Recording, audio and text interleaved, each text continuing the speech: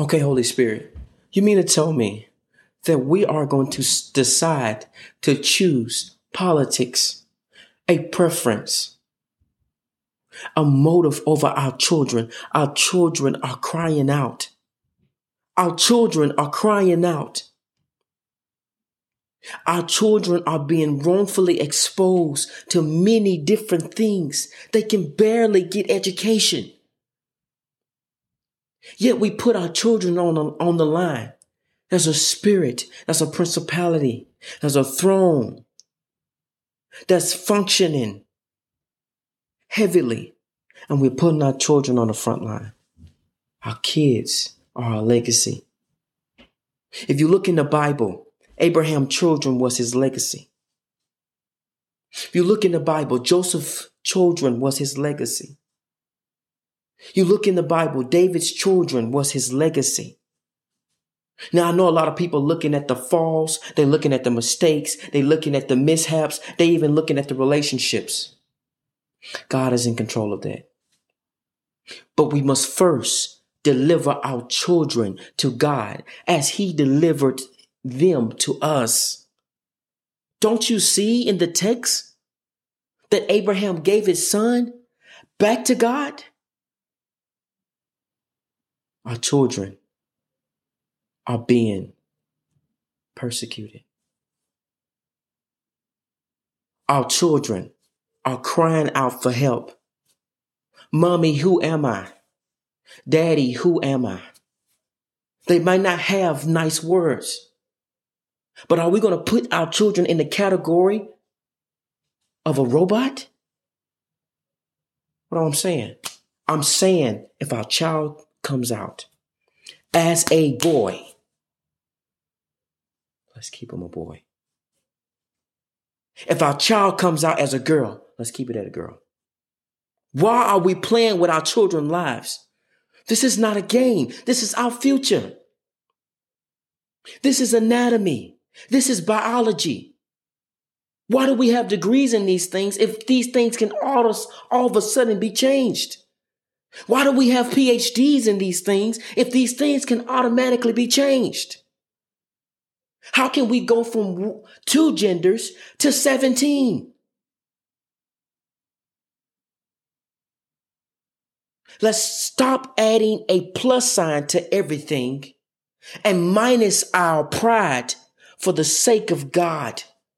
Let's stop plus signing everything and minus our pride. Scripture says we must die daily to the flesh. The things of the world, there's a spirit of the world that we must die to. Why? Because our children are watching. Our children are looking. They're learning through TV. They're learning through politics. They're learning through stories. Give the stories to the children. Teach the children about goldfish. Don't teach the children about, come on now.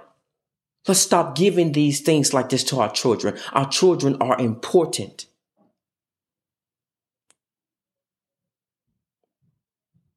Yet we want to grow the future.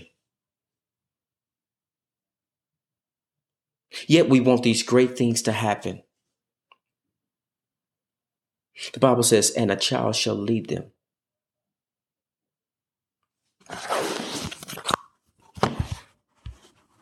It's important.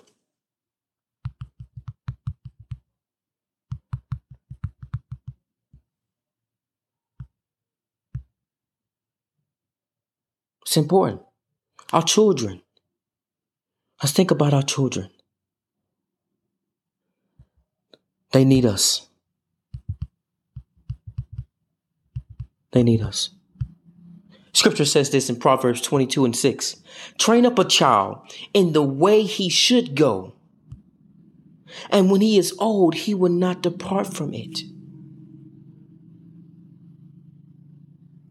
The word he has been used as a general statement, but it don't eliminate the she. It's showing us something.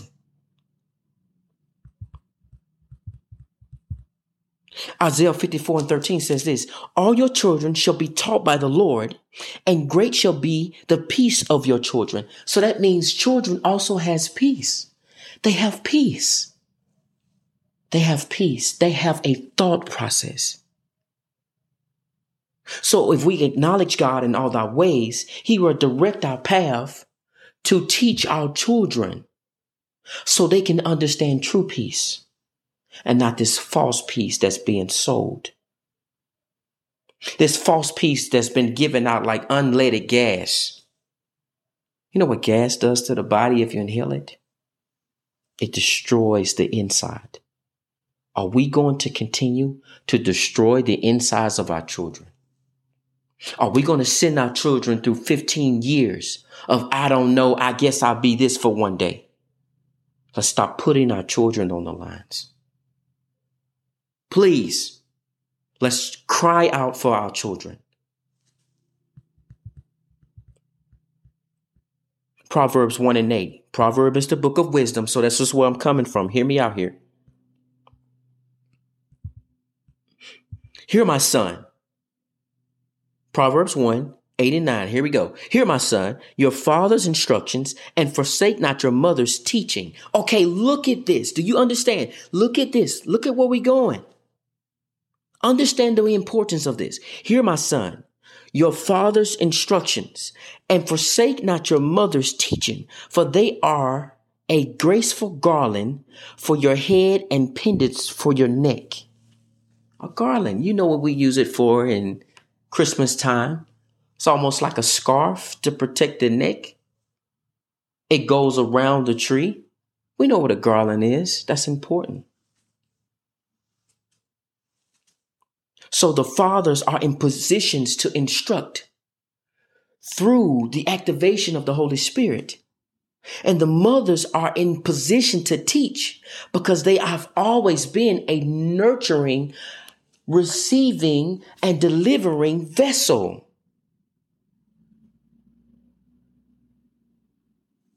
Around the neck is direct connection of the head. That means our minds and their minds will be aligned according to the scripture.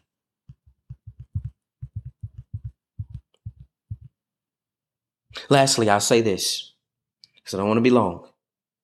Psalms 127:3. Children are a gift from the Lord. They are a reward from him. So would you switch your gift to something else if somebody else gives it to you? I would be bothered if you switch my gift when I invested all my time in it. When I shaped it and I knew it before it was in the mother's womb. God's saying this, I knew it before it was in the mother's womb. So why are you changing it? It's not yours to change. It's yours to teach, nurture, and instruct. They are a reward. So there's greatness in that. There's goodness in that. We started with good. You mean to tell me we're going to put our children on the line?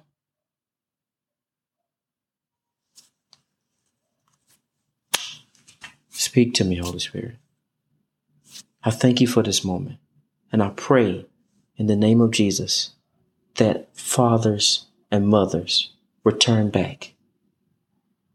Let's return back so we can see our children enveloped in the greatness of God. Thank you. This is Like a Son podcast. Sonship, manship, and nurturing of mothers for your daughters. Thank you.